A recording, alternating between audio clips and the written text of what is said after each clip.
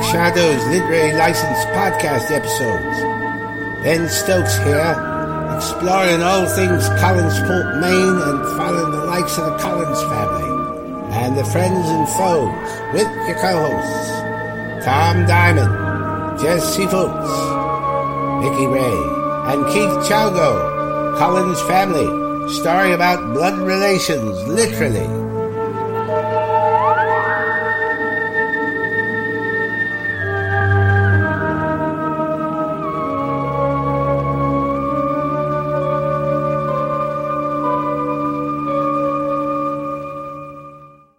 Hello, everyone. This is Tom Diamond from Literary License Podcast, and we hope you're all doing very well. This is a very, very special tribute that we have today, and we have two special guest stars that are with us to talk about the life of the late Don Briscoe, who on Dark Shadows, as all the fans know, played Chris Jennings, who was the werewolf, Tom Jennings, who was the vampire, the twin brothers, then Tim Shaw in the 1897 segment, and then Chris Collins in Parallel Time. And for us, we have, as I said, two special guest stars. The first is someone you all know and who has contributed a lot to Literary License Podcast during the years, and that's none other than Roger Davis. Roger, you over there? Yeah. How are you today? Right here. Good. How are you today? Oh my God! If I were I'm jumping for joy. Yes, I don't want you to jump for joy too much because then our connection might be affected. But no, I'm very happy to be here, and I know that Sean is here, and I'm going to introduce her. I'm going to introduce her right away. Our other guest is Sean Randall. Sean Randall is someone who Roger happened to bump into by accident, and we're going to talk about, and she's going to talk about that. But Sean is someone who knew Don personally and very graciously agreed to be with us today to talk about her reminiscences of Don. Sean, how are you today? I'm just fine. Thank you very much.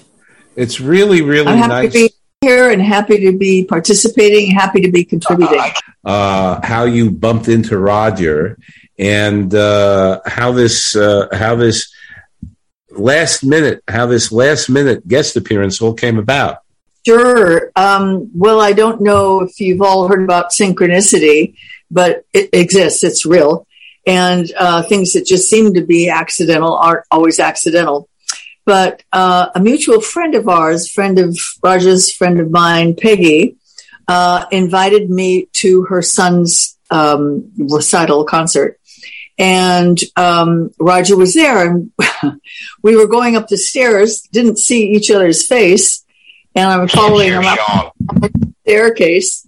And so we get into the room where the entertainment is, and he turned around and looked at me, and I looked at him. I was like, oh, God, I know that face. And I said, you're Roger Davis. I knew you as Don Briscoe's friend years ago.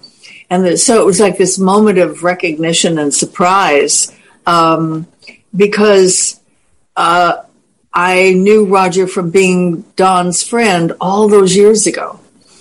And I remembered him. I hadn't seen him in all those years. So anyway, we started reminiscing about Don, and then I was invited here, so I'm very happy to be participating in it. It's great. So Sean was talking about how she had bumped into you accidentally, Roger, and then you started reminiscing about Don, and it was quite a chance meeting in terms of that. So Sean, I'm going to ask you to talk about how you met Don, and specifically, what were your reminiscences about him? Obviously good, good, indifferent, or otherwise. And sure. I'll let you take it from there. Okay. So I was a dancer at NBC, dancing on many, many different shows, Dean Martin show, Jerry Lewis show, etc. And I was walking in the hallway one time, and there was Don.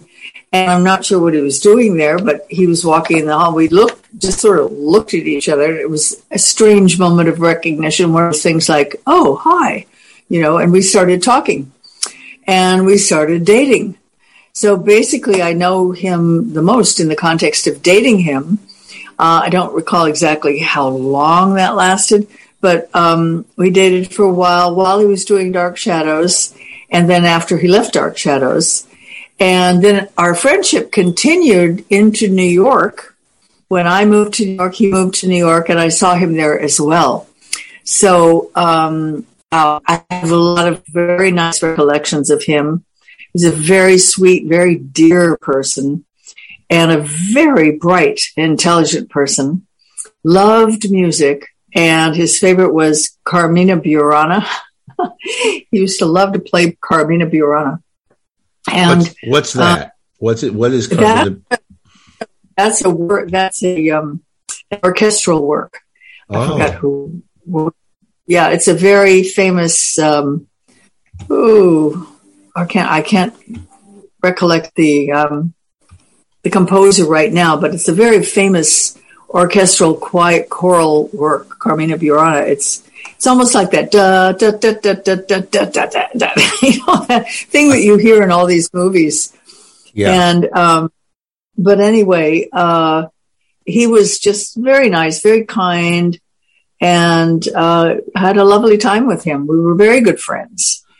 And then I watched him slowly descend into his own thoughts when I was in New York and he was in New York. And that's another whole story. Sure. Where did he play this music on? Did he play a musical instrument or something? Or no, stereo, just on a stereo. Oh, on stereo. So you used to listen to that together in the apartment. Yeah. So you used to listen to that together. That's great. So was this in New York that you went out with him, or in California? But in LA, but in New York, it was more like we were more friends than going out. When in LA, it was more romantic. But once we sort of broke up, and then I moved to New York, he moved to New York. I don't know who moved there first, but then we got together as friends.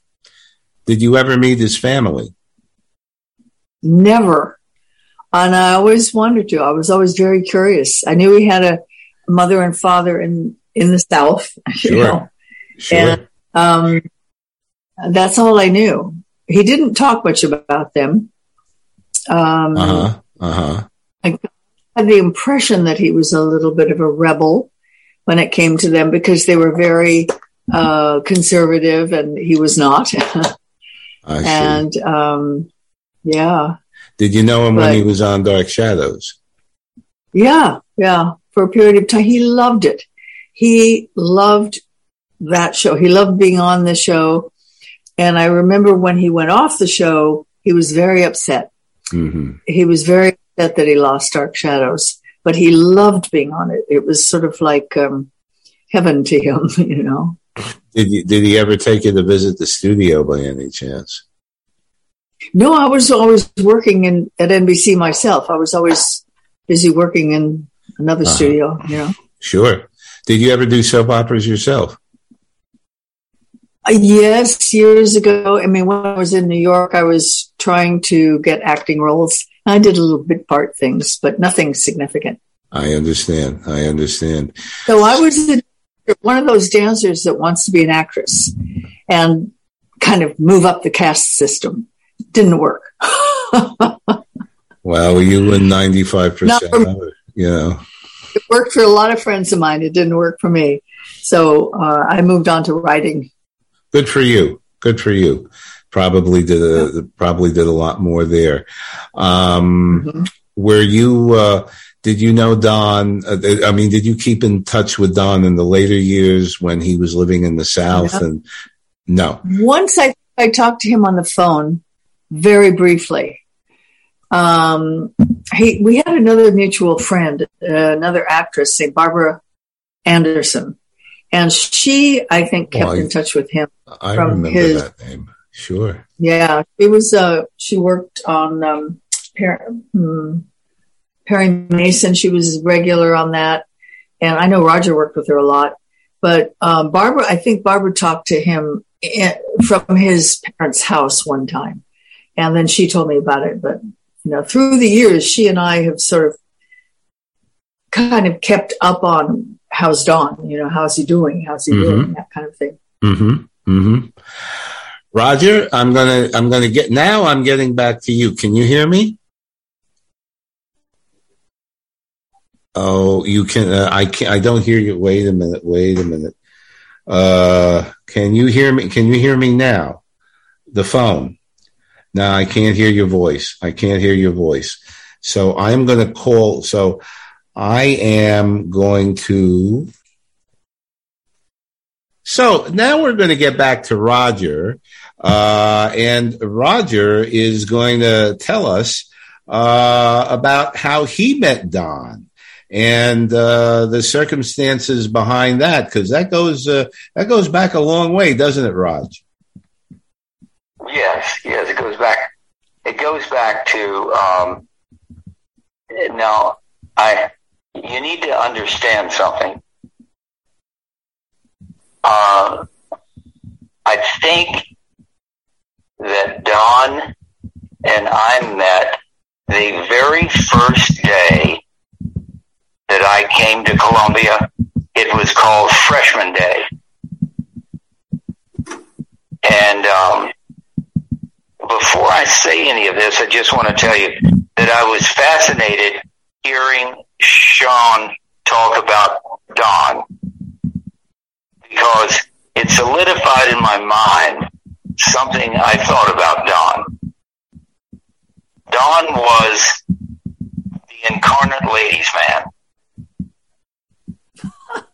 I think that he was just one of those guys who found it really easy to be in the company of beautiful ladies.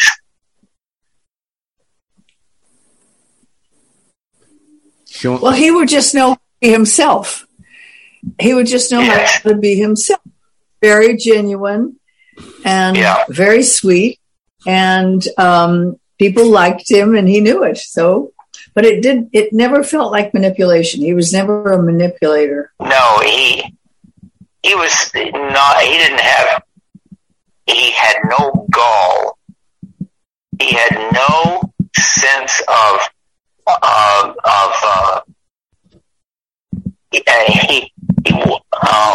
what am I trying to say? He Arrogance? was not remotely Machiavellian.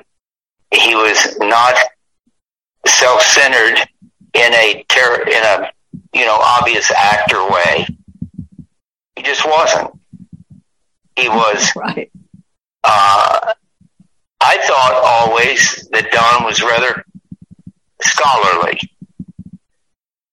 and that he was also the incarnate gentleman.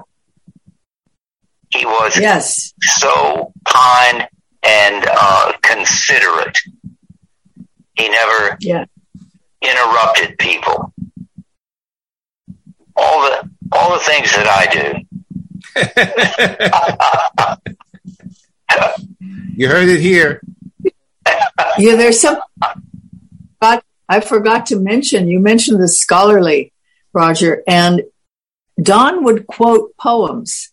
He'd quote Emily Dickinson. He'd quote Shakespeare, and it would just come out of nowhere. Do you remember that? Yes. It was amazing. I was always very impressed. I understand that. I have to tell you that comes a little with the territory of going to Columbia to college. Yes.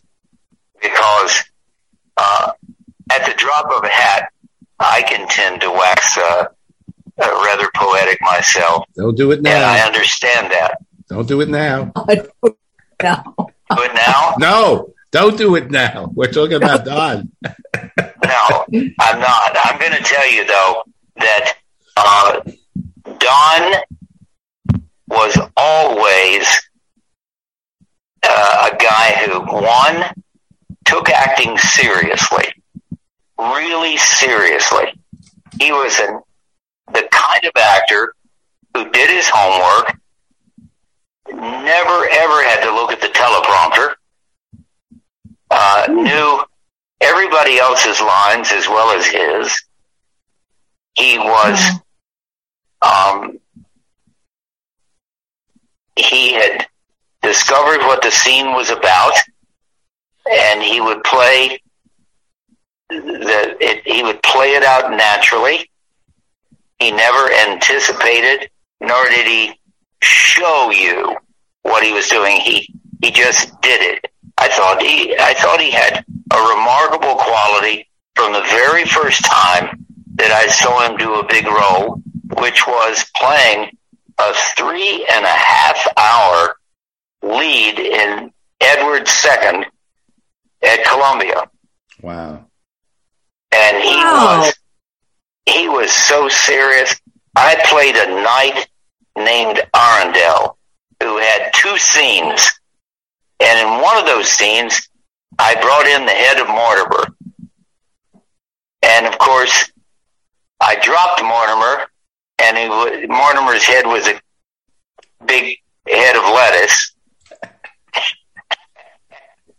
I couldn't resist laughing hysterically. And it really put Don off. Sure. We had to start over. And he was very patient, but he obviously didn't like it. So the next time, I kept the cabbage covered. I was right there with the lines, and I respected the fact that Don was indeed a focused actor who he wasn't out there on a smile and a shoe shine. Don was, right. He really cared about the work, and it wouldn't matter whether he was playing Edward II or the werewolf on Dark Shadows. He was the same guy. He played that part to the hilt. Yep. And he knew when to stop short. He was not a phony person and not a phony actor. You know, so how we met was, remember, I was from the South, and there weren't that many people at Columbia who were from the South. If you were from the South, you'd get around to the kids who were what were called geographical distribution kids. Now, the difference in Don and me was that Don had a full scholarship to Columbia. I know that when Don got to Columbia, he had already read the Lake Poets and the Greeks. He had read from Beowulf to Santillana. He had a real background, so that the difference between Don and me was I was always playing catch up scholastically, because I think the heaviest thing I ever read in high school was probably the Scarlet Letter. That'll give you a sense of Don was coming off reading the Lake Poets and the Greeks, and I'd probably read the book I just alluded to, and maybe,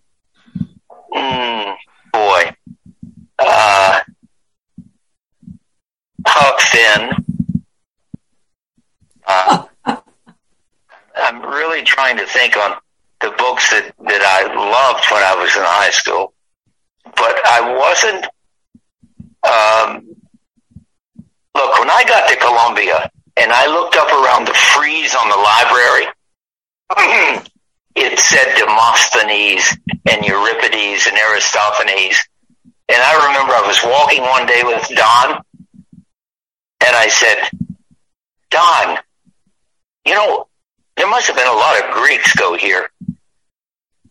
and Don just looked at me like I was absolutely crazy. And he said, you've never read any of these people? And I said, no, I haven't read any of these people. They're writers? You're kidding.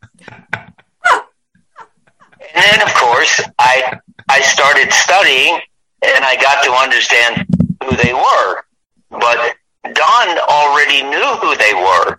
That was the value of having an education from the Phillips Exeter Academy rather than Castle Heights Military Academy, 30 miles northeast of Nashville, Tennessee. Well, that's for sure. I want to tell you something, by the way, Roger, that I happened to catch when I was looking at the old Dark Shadows tapes. And it had to do with a scene where you played a character by the name of Ned Stewart, which wasn't, of course, the best character you ever liked, and I understand that. And he was Chris Jennings, the werewolf. And the two characters did not get along with each other. Because the sister of the Ned Stewart character was a gal by the name of Sabrina, was Chris Jennings' ex-girlfriend who saw him turn into a werewolf and her hair turned white overnight, and she wound up in a wheelchair. So the brother Ned Stewart really had it in for the Chris Jennings character. So there was a confrontation scene between your character and his character in the Collinwood drawing room, and the camera stayed just a little too late as the scene ended. And it didn't intend to catch this, but the two of you were almost coming to blows with each other. He had his hand around your shirt and you had your hand around his shirt. And then the scene ended and the camera caught the two of you then going out of character for just a couple of seconds. And you started talking to each other. And I thought that was marvelous because it was almost kind of like I was looking at an acting school portrayal.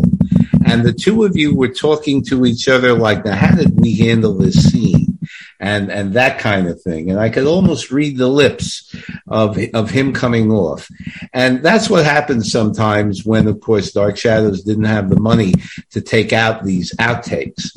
But it showed me at that particular point the actual, a little few second glimpse into the actual respect that the both of you had for each other as actors.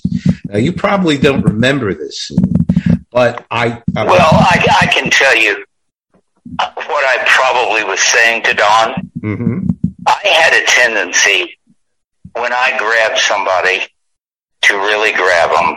And sometimes I would go a little overboard. And I probably was saying, I hope I didn't go too overboard, Don. And Don was probably saying, nah, it's okay. Yeah. But it was still respect, and that's what I saw. It was very professional. It was very professional. Now, remember, I played lots of characters on Dark Shadows. Right. I didn't play just one or two. I played 6 or 7. At least 7. Yeah. And I would lose track of I couldn't remember. I know that I could stay focused on the character that I was playing, right. But I had a lot of those scenes where I don't think Don had these kinds of scenes. You can tell me. I don't remember. But I had a lot of scenes where I was, in fact, Jeff Clark, but I was really Peter Bradford. Right. And I had so many people telling me, you're not Jeff Clark, you're Peter Bradford. And I'm going, who's Peter Bradford? He didn't have that. No, he played one character, yeah. except when he was Tom Jennings, the vampire, and Chris Jennings, the werewolf. There was a little bit of a segue, the twin brothers, and there was a little bit of a segue where one was killed off and the other one came on, so to speak. And so there was actually one episode where he played both characters. Don played both the vampire and the werewolf together, but that was only once. Nothing like what you did on a much longer term basis. But what he did in terms of the characters he played, it was, I mean, I'm just speaking from the standpoint of the fan, who remembers and of course has delved into the show for the trivial aspect, for the podcast, but he was flawless. I haven't heard a blooper yet from the guy, and I'm already into the 1897 segment where he portrays a teacher by the name of Tim Shaw, and you portrayed Dirk Wilkins, and of course Dirk Wilkins is one of your more favorite characters.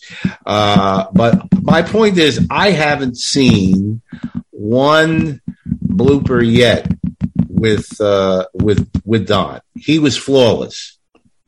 Yeah. Don had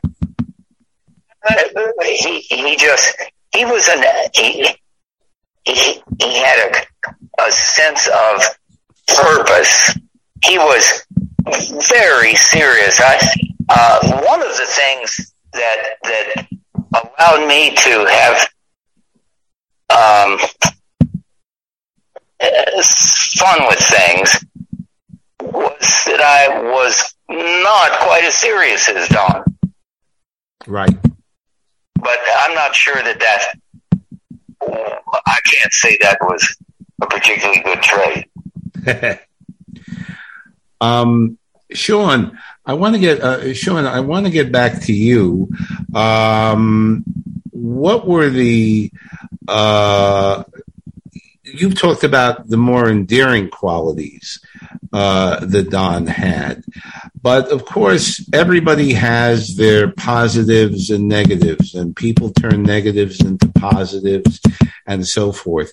In your thinking back as to when you knew him, did you think there was anything about him that not so much turned you off, but, did you feel that maybe he was a little too serious sometimes about his work? Like Roger points out that, Roger took more of a jocular attitude or a jovial attitude towards it.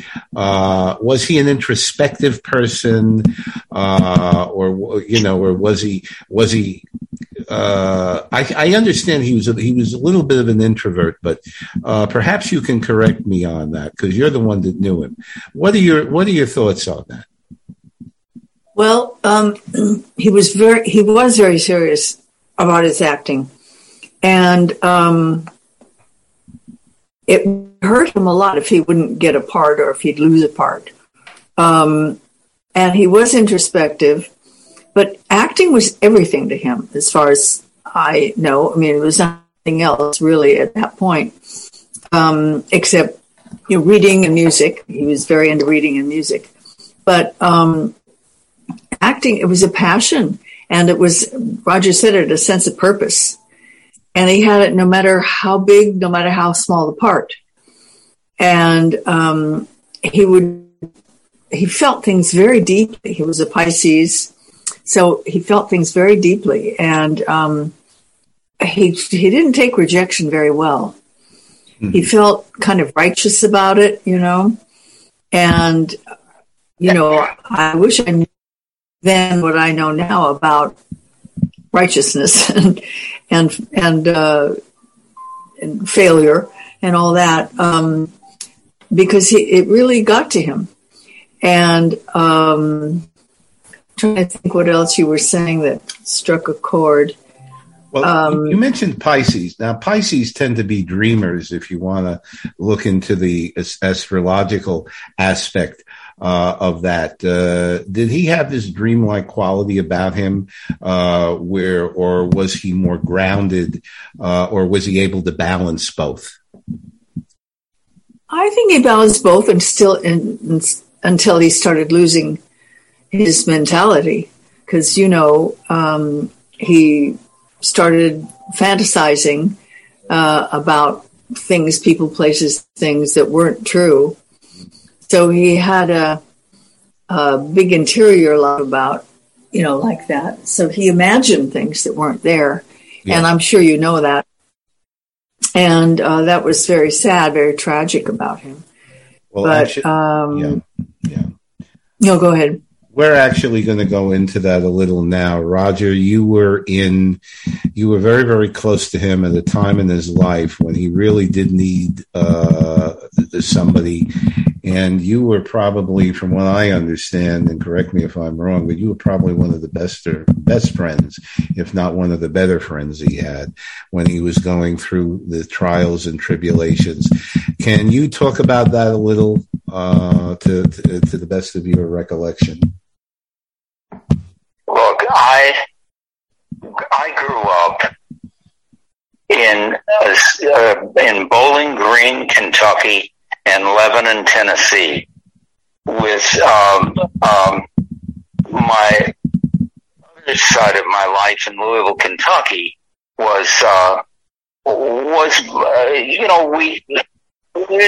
Dad got very successful, and we had a great life in Louisville, and we had a farm in Bowling Green, and then I could afford to go away to a school, but I traveled all around the South, to Memphis, to Chattanooga, to Swanee, Tennessee.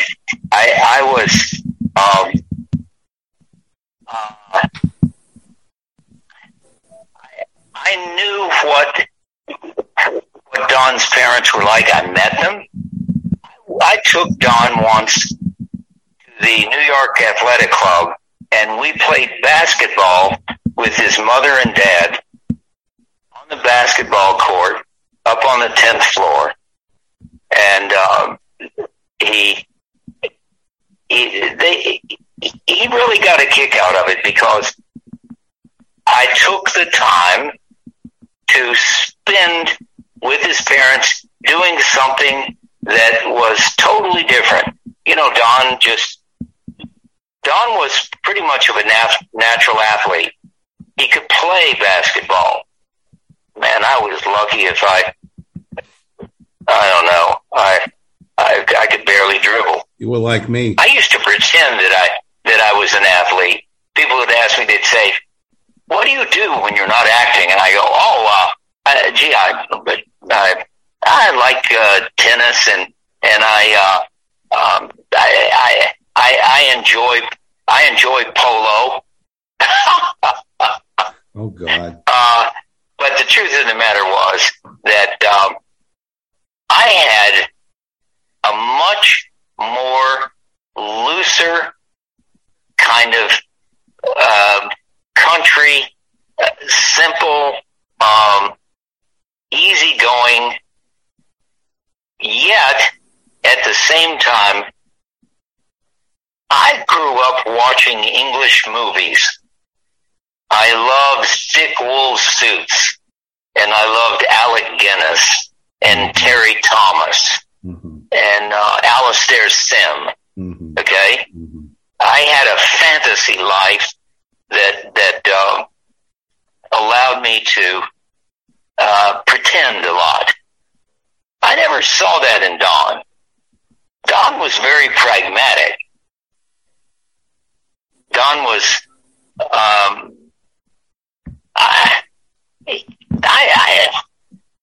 I don't know. Listen, looking back, I wish that I had taken the time to say, Don, we can see. I didn't take drugs.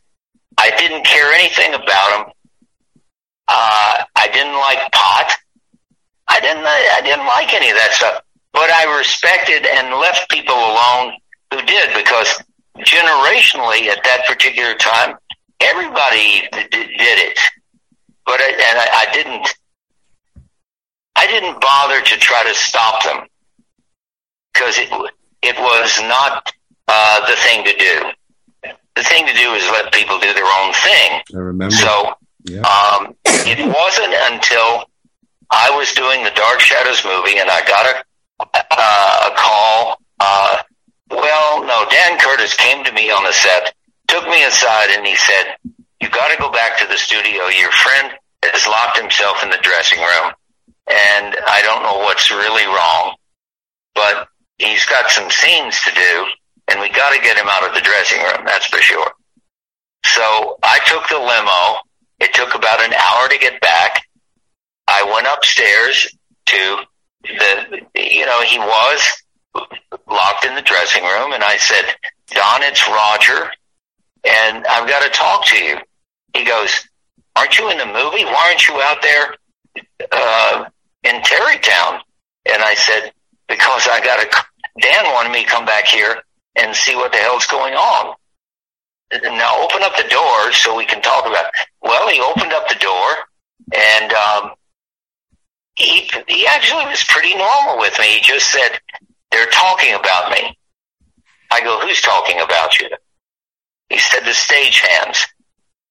And it's reaching a point where I don't want to be down there. I don't want to be privy to it. And I go, "What are they saying, Don?" And he said, "I think they think that I'm not straight." Well, Don, you know that's totally untrue. What do these guys know? I don't know. Why would that even bother you? Let's go down there and see if that, you gotta do these scenes. So we'll go downstairs.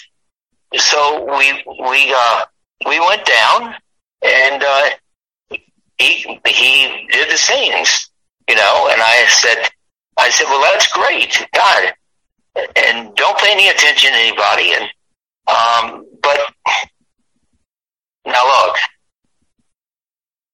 I had to go back up to the set, okay?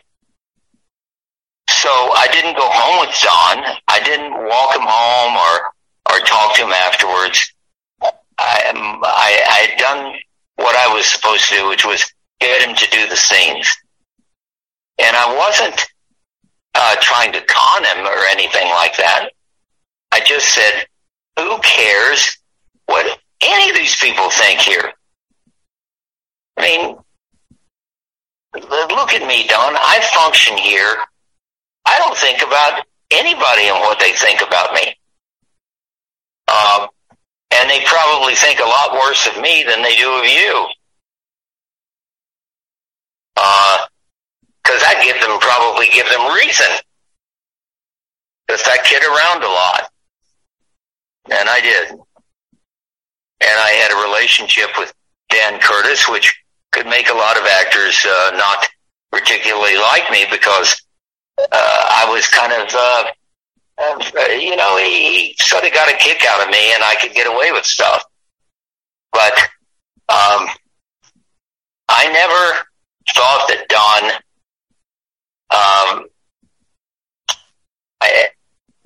he didn't laugh and have fun and throw things away.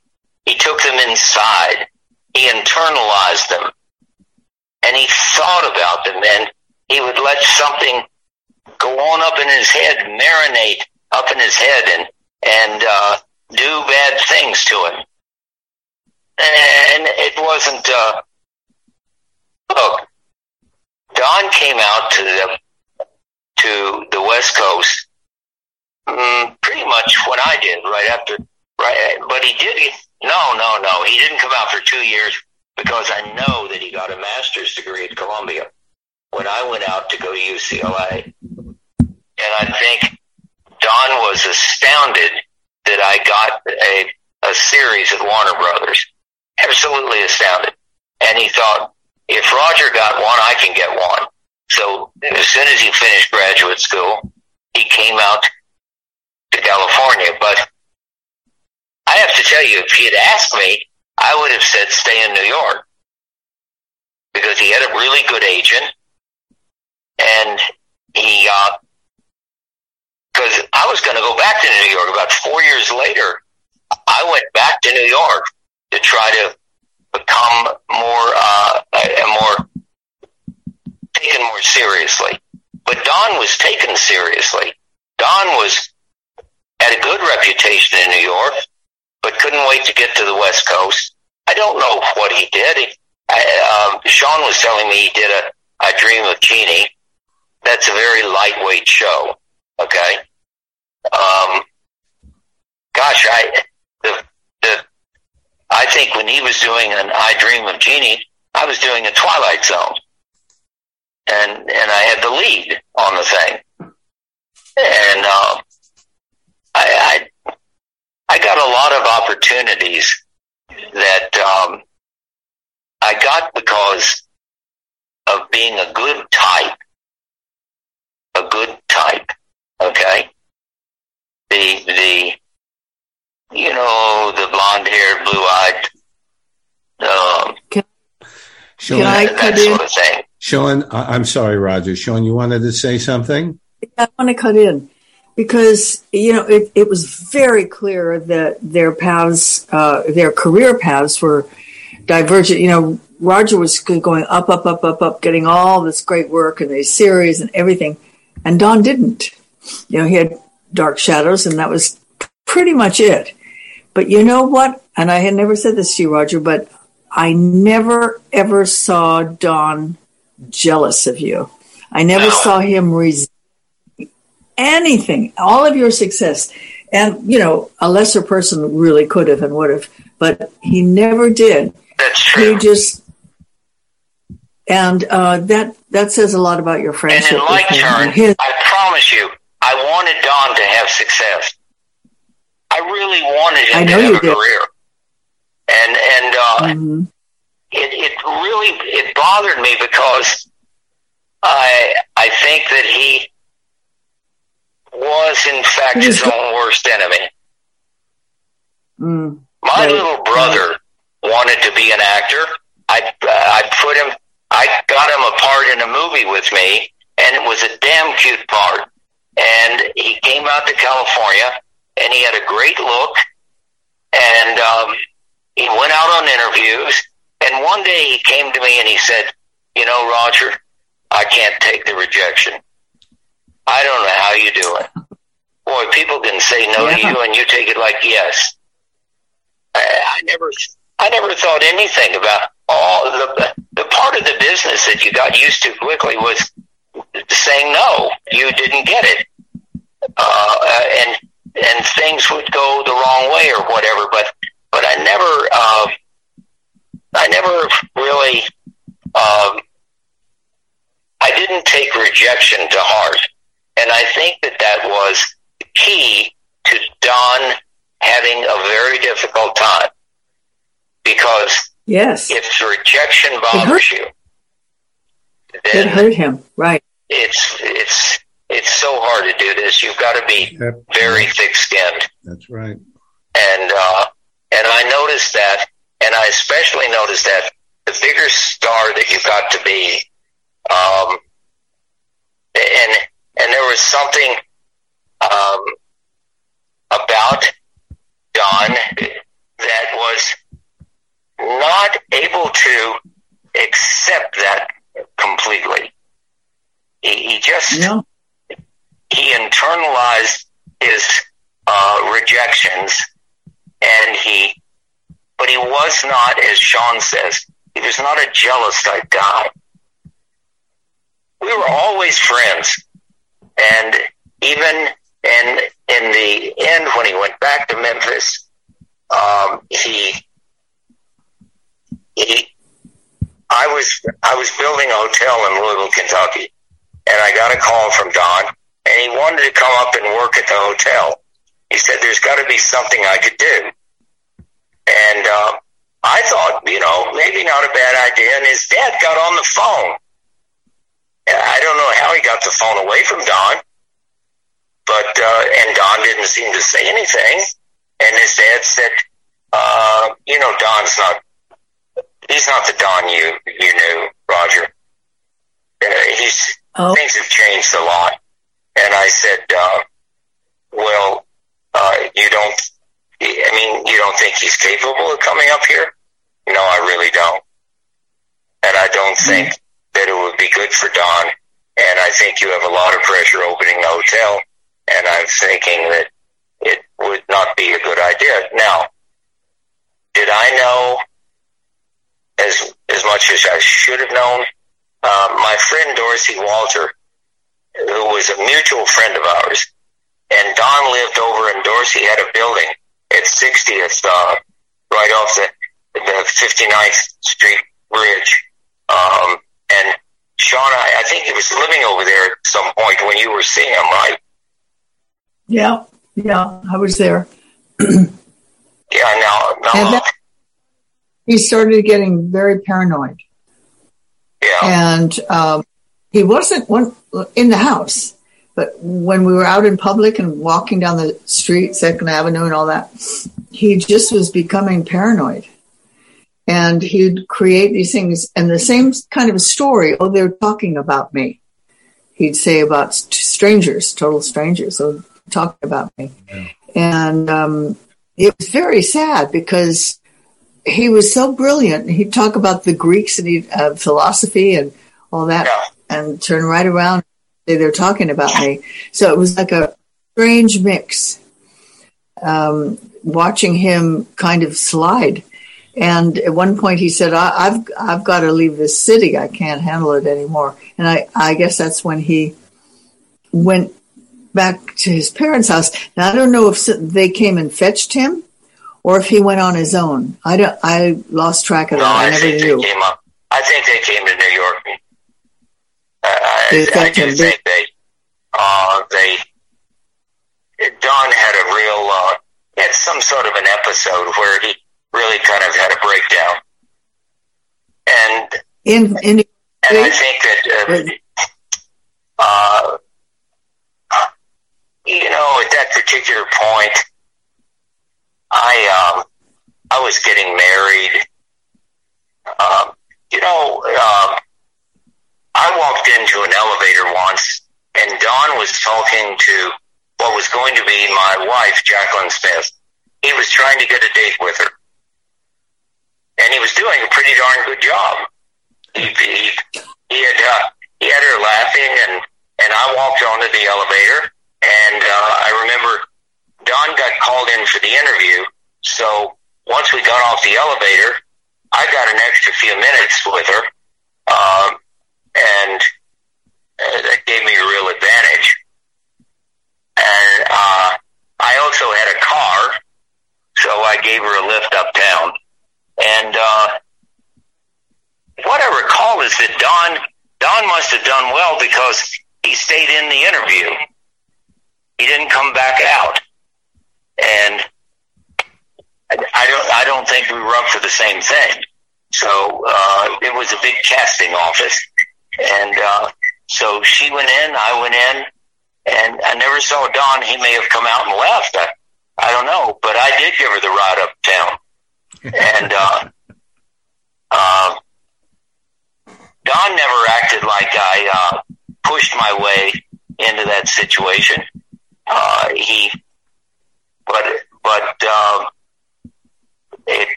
He sounds like a very unassuming guy.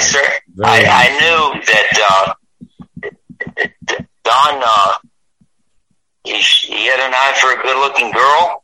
As we can see, Sean there is a good-looking girl, and she's when I saw her the first time here about a week ago, I thought to myself, wow, Don knew a good-looking girl when he saw one, that's for sure.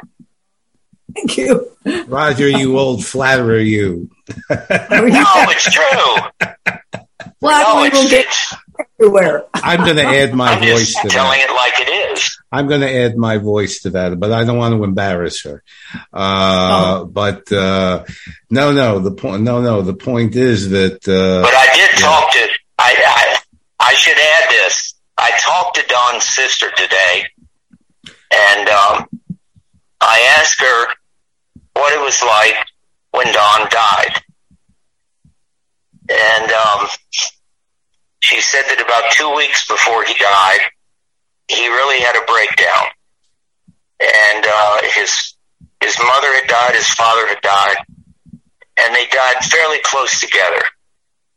And Don just one day looked at the house, looked at the furniture, was there alone, and he started taking the furniture out onto the lawn. And apparently he told the neighbors that he could come and take it, that he was going to sell the house. He was, and they did take it. Most of the furniture of the house, Bonnie said, that got taken off the lawn. Don took it out and gave it away. And you could see that he really wanted to make a change, but in less than 10 days, he was going to be dead. Now, do I know whether Don got a diagnosis that something was, or felt something was going to happen?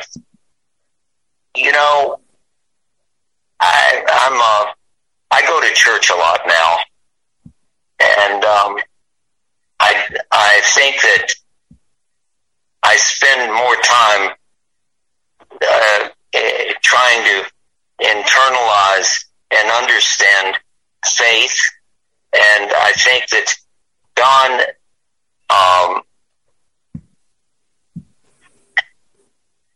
went in and out of certainly Don was pretty much trapped, and he had lost the anchors in his life, his mother and his dad. Yeah. And what could be more tragic than sitting there alone, and wanting just something different. And now, how much did he know as to how sick he was? I don't know. Bonnie mentioned that he had gained a good bit of weight and wasn't taking care of himself. But she also said that when he came back to Memphis in the beginning, he did several plays, and he did some big plays and got some really good reviews by the papers there in Memphis. Because let's face it, Don may have had problems, but he also had talent. Yeah. He had something that was his own. All he needed to do was leave himself alone. It's hard to do that sometimes. It's hard to leave yourself alone. And he wasn't able to do that very well. Roger, it's funny that you mentioned, actually, apropos of your mentioning Bonnie. I'm sorry about that, guys. Apropos of your mentioning Bonnie, Don's surviving sister, at the end of this podcast, Bonnie has actually taped a little tribute that she wrote that she wanted the Dark Shadows fans to hear regarding a little bit of her personal reminiscences of Don and her thanks to the fans for being so interested in all these years in his acting, in his portrayal, and their curiosity about Don Briscoe, the person, as well as the characters he played. And I do want to thank Roger for helping me set that up with Bonnie. I do want to say one thing. When I heard Bonnie read this, I thought Bonnie has, you see in Bonnie a lot of Dawn. She's she's extremely well adjusted and has had to deal with the sadness of loving her brother so dearly and seeing this disintegration. It's very hard. It's very hard. And it's like, just remember, whatever Don did, he did well. I remember once going down a swimming pool at Columbia. He told me, he said, "Come on down. I've got a diving. There was a competition for diving, and lo and behold, I go down there, and Don was a hell of a diver. Could have been a damned Olympic diver. What he did well." And so I think it's a very touching tribute to see his sister. They were very close, and I think she understood him very well. And I think the fans will get a great insight into Don and enjoy it very much. I agree with you 110%, and it was a pleasure for me to talk with her, the little conversation I had with her. And so if you just stay with us, guys, right before the end of this broadcast, we are going to play that tribute that she recorded. She's a very private person, which was why she couldn't come on the podcast personally, but she did want to have the fans understand and know the gratitude that she felt over, that once again, that after all these years, he was still remembered and cherished. It needs to be mentioned. She's also a very religious person, as were his parents. Okay, absolutely. And so you see that now we're also, in addition to that, if my boss in London is able to play it, after that little tape was done, she was at her granddaughter's house while this was being taped, and her granddaughter also knew Don as she was growing up. And the granddaughter had a couple of reminiscences to offer about Don, and that was right after Bonnie finished her tribute. So hopefully we'll be able to play. That's not that long, but we'll be able to play those for you also at the end of the podcast. Oh, I thought it was wonderful. It was like eavesdropping on two people who knew Don really well. That was really. The word is serendipitous, as they say in the academic circles, and in Brooklyn English, that's accidental. But it was great that after she did the speech, I agree with you, Raj, the granddaughter graciously volunteered a few of her thoughts about a couple of things to add to the perceptions and to add to the information that we give you tonight regarding Don. So before we end this marvelous tribute to him, may he rest in peace and may his memory be a blessing. And I hope he's listening from somewhere upstairs tonight. To both of you regarding the memories that you have of him. Sean, do you want to say anything before we close? I do. I think one of the tragedies of the Don Briscoe tragedy is that in modern day, the mental problems that he had could be addressed, whereas when it was happening to him in the 70s and 80s and then later on, there wasn't the help available. There wasn't the understanding available. because yes, as Roger mentioned, he did do drugs and he did LSD, but when he would be doing these drugs, he was solving the problems of the whole universe. It was something that meant something to him, And the tragedy is his brain couldn't handle it. But in modern times, there would have been help.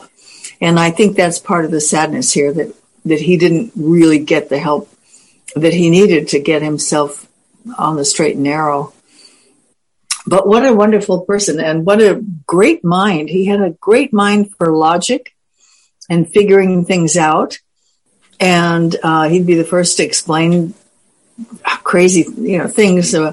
He got a parking ticket, a moving violation once in his car, his little MG car. And he spent about 10 minutes explaining to me why he got the ticket and why it wasn't really fair. And his logic was, you can turn left if the cars aren't coming at you. But that's not true. You don't have the right of way. If there are cars, there are cars. And he would explain that. And he'd say, well, that's what I told the policeman. I said, they weren't that close. And I thought I could just turn left here. That kind of thing. I'll never forget him going on about that. But in logic, he was right. And that's an interesting thing about his mind. He had such a logical, brilliant mind. But he could logic himself over to the other side, too. Yep. Anyway, Roger, do you have anything? Do you have any final thoughts? Well, I want to say that Don was an innocent. He was an innocent in a world that doesn't particularly, the world it's a tough place. Especially now. You've got to seal yourself up. You've got to keep moving. You've got to, I've had so many things happen to me that look, you can't get this age and not be embarrassed by things you've done, tragically upset, and can't believe that you acted like that.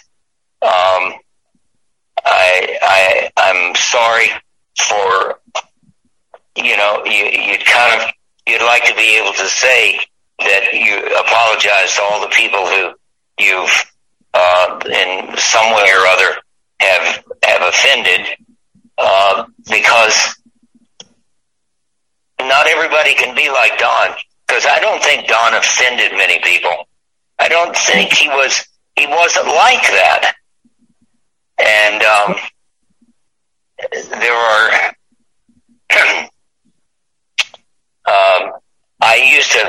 I got to know just a little bit now, okay? Steve McQueen, who had a way of offending everybody. He was an equal opportunity offender. And I think when McQueen died, Hollywood didn't care, because he had really offended a lot of people, because he was very self-involved and he didn't care, and it made him what he was. I can't say that I've been able to do that. Okay, maybe it's growing up in the South. You can't. My mother used to say, you can take the boy out of Bowling Green, but you can't take the Bowling Green out of the boy. And I'll always have a little of that in me. And I think when you're from Memphis and you're from Chattanooga and you're from Bowling Green or Lebanon, Tennessee, or Louisville, Kentucky, you have some baggage that will always stay with you. I remember once writing a play for a very fine playwright in New York who wrote with George S. Kaufman, wrote the Solid Gold Cadillac that was it had a long run on Broadway. And I wrote this play, and he read it, and he said, "Who are all these people?" And I said, "They're my family." He goes, "You're kidding." Because my family, unlike Don's family were very normal. My parents, my family, they were out there, boy. They were,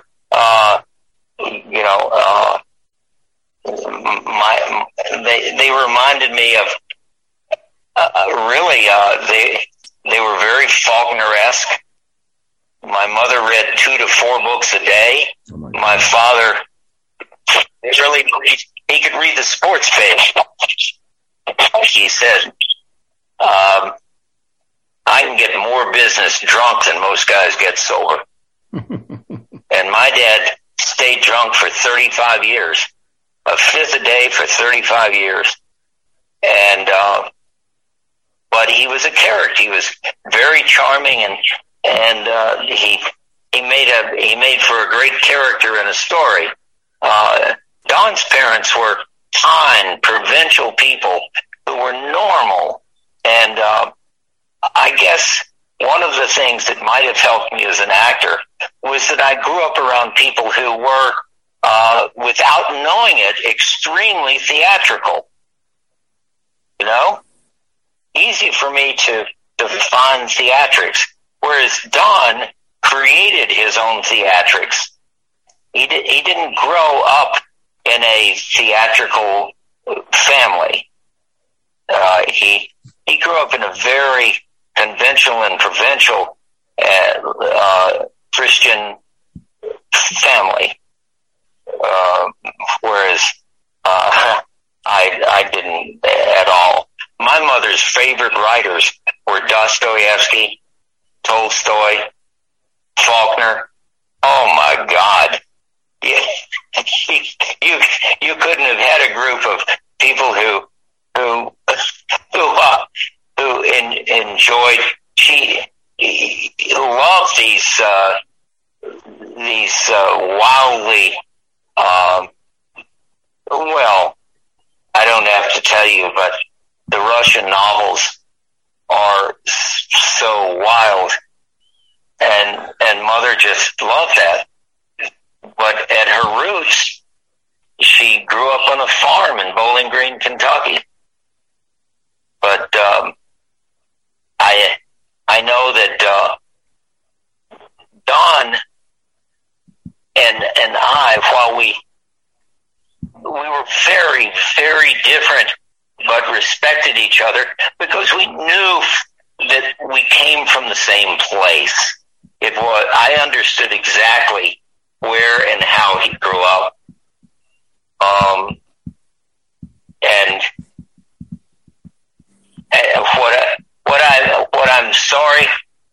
I will always be sorry that when you have a life that hasn't reached all its potential, that hasn't gone as far as it could go, and I'm not saying that I went as far,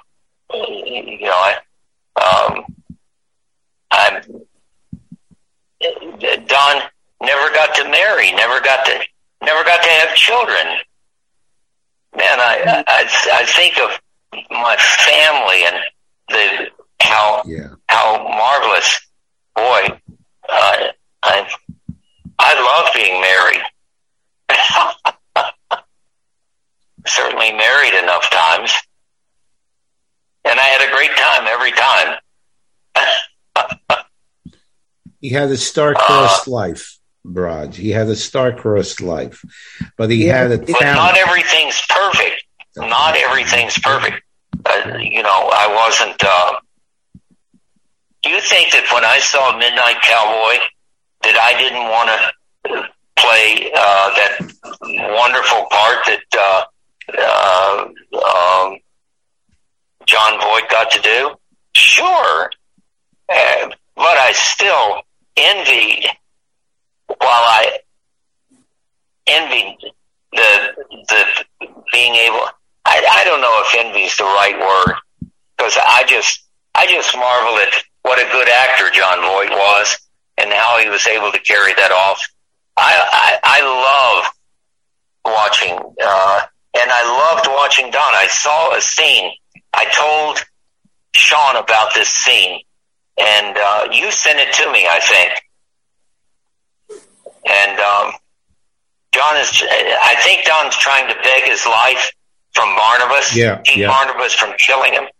As Tom Jennings, and the second time. It's a great scene. Yep. For anybody who watches Dark Shadows and wants to watch a wonderful moment, watch this scene.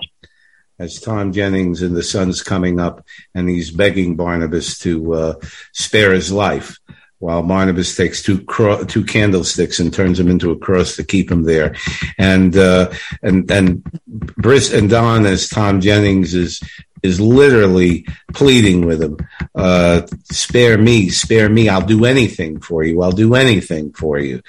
and it's tragic, because the later part of his life did reflect a quiet, unspoken plea that I'm sure if he met somebody that could have saved him and helped him the way Sean is talking about, and could have done anything for him, then things might have turned out quite differently. And he passed away quite ironically on Halloween of 2004. And that really, really got to me. Yeah, that really, really got to me, October 31st. And, but once again, we are celebrating the life that he lived, and we are celebrating the good things that he has done. And we are celebrating the things that over 30 some odd years later, 2004, so almost 20 years later after his death, we're able to talk about him and reminisce and celebrate his memory. I want to thank both of you once again on behalf of Literary License Podcast. Roger, as usual, you do so much for us, and it is very much appreciated. And Sean, at the last minute, you came on and you gave us your memories, and you graciously consented. I really appreciate it, Sean. Thank you, Sean. Thank you. Pleasure, believe me. The pleasure. Thank you. Pleasure is ours. This is Tom Diamond now signing off for Literary License Podcast. And we hope that the fans will, especially the Don Briscoe fans, but Dark Shadows fans, will remember Don's memory. And once again, may his memory be. And I hope you play. I hope you play. I guess you're planning on playing the piece with Bonnie. We wouldn't forget it. And Roger would never forgive me if I didn't. This is coming on right after we sign off. So people stay on after we sign off, because then we're going to be playing Bonnie's piece, and hopefully as well as the local newspaper winning the scholarship here at this prep school in New Hampshire. Don't know about that.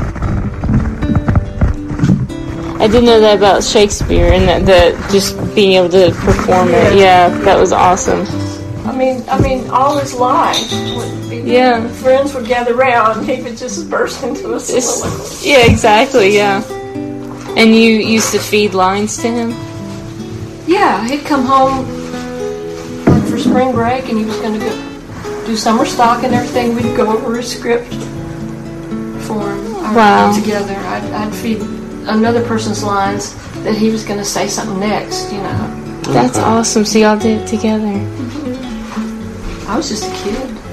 I was 6 years younger than him. He left home when I was 10. Wow. To go for the scholarship. He was 16. Wow. He had already skipped the second grade because he was so smart. And so he was just barely 16 when he went to prep school, 16 to 18, 2 years of prep school, and then to Columbia. So the prep school was his high school finishing. Didn't actually graduate from high school, graduated from the prep school.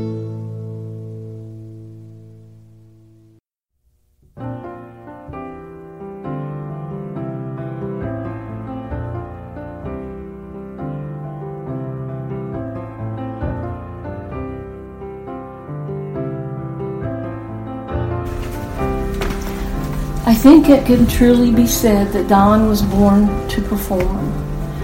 From an early age, he sought and usually captured the attention of almost everyone with whom he came in contact. Once he began acting in high school plays and received rave reviews for his performances, he set his mind to become a professional actor. An afternoon paper route with the Press-Simeter, a local Memphis newspaper, led to winning a scholarship to Phillips Exeter Academy, a renowned prep school in New Hampshire, from the Scripps Howard Foundation. Don was intelligent and an avid reader. Perhaps that served to help him memorize all the lines an actor has to perform. He went on to win another scholarship at Columbia University, New York, all the while honing his acting skills with the Columbia Players and summer stock.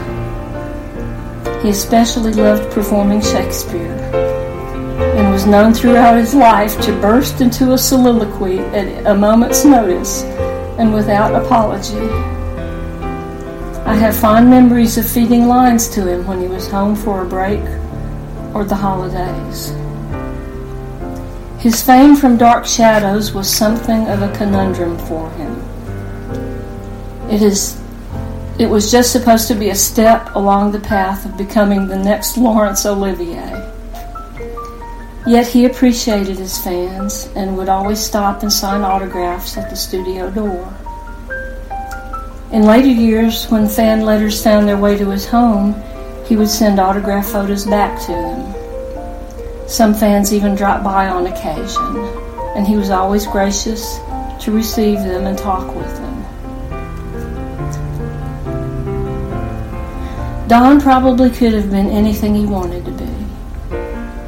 He chose to be an actor and had several years of success in that field. He did an off-Broadway play, a few TV roles, including Dark Shadows, a few TV commercials, and even a stint on the road show of Who's Afraid of Virginia Woolf.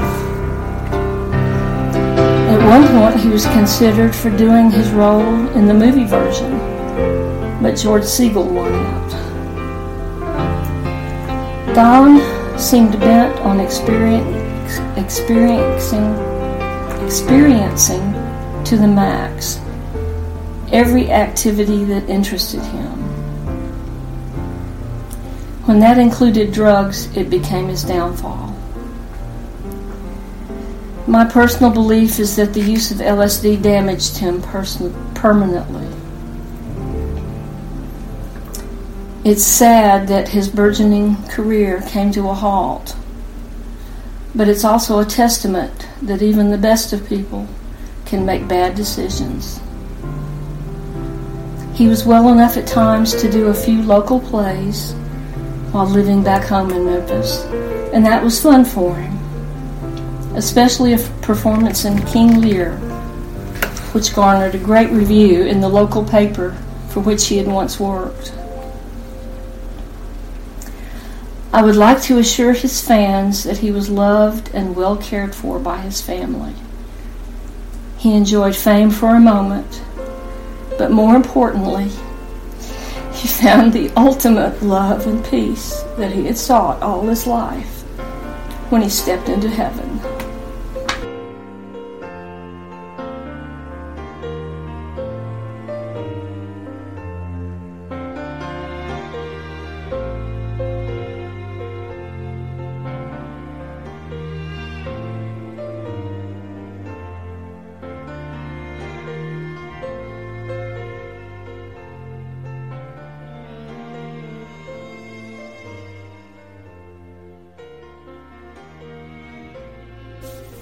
You were recording it, weren't you?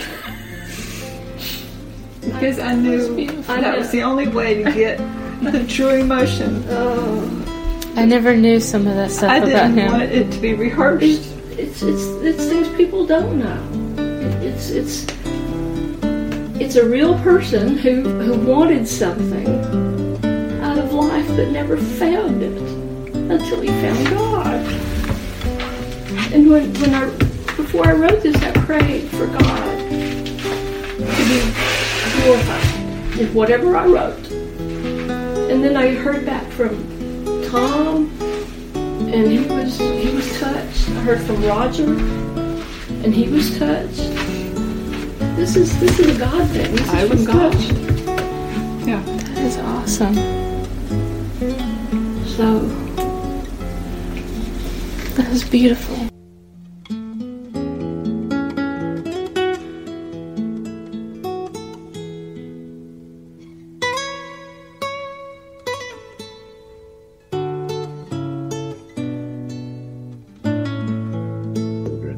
Thank you again, and good night from Literary License Podcast.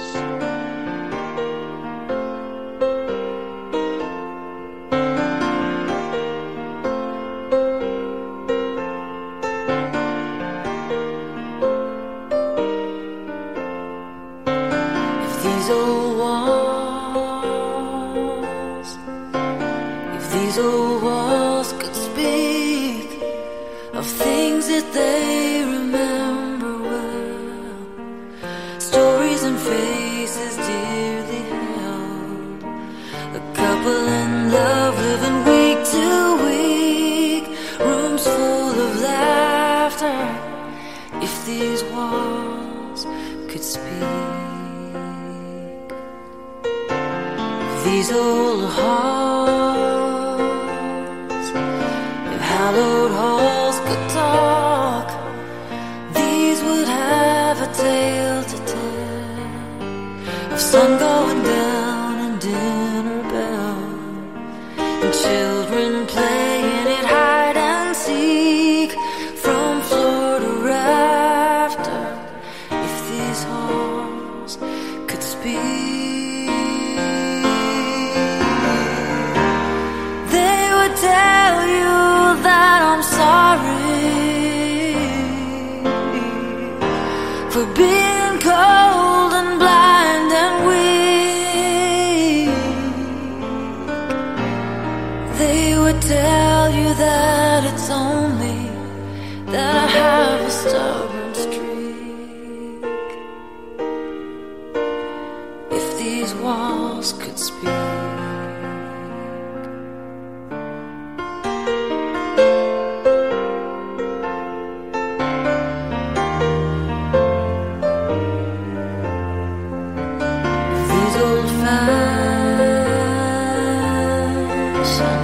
window panes were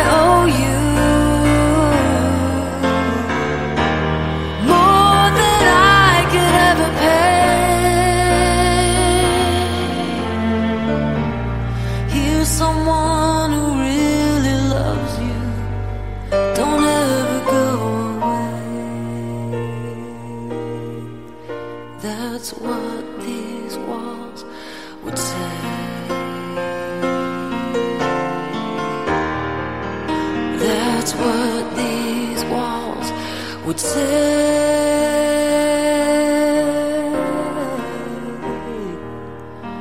That's what these walls would say.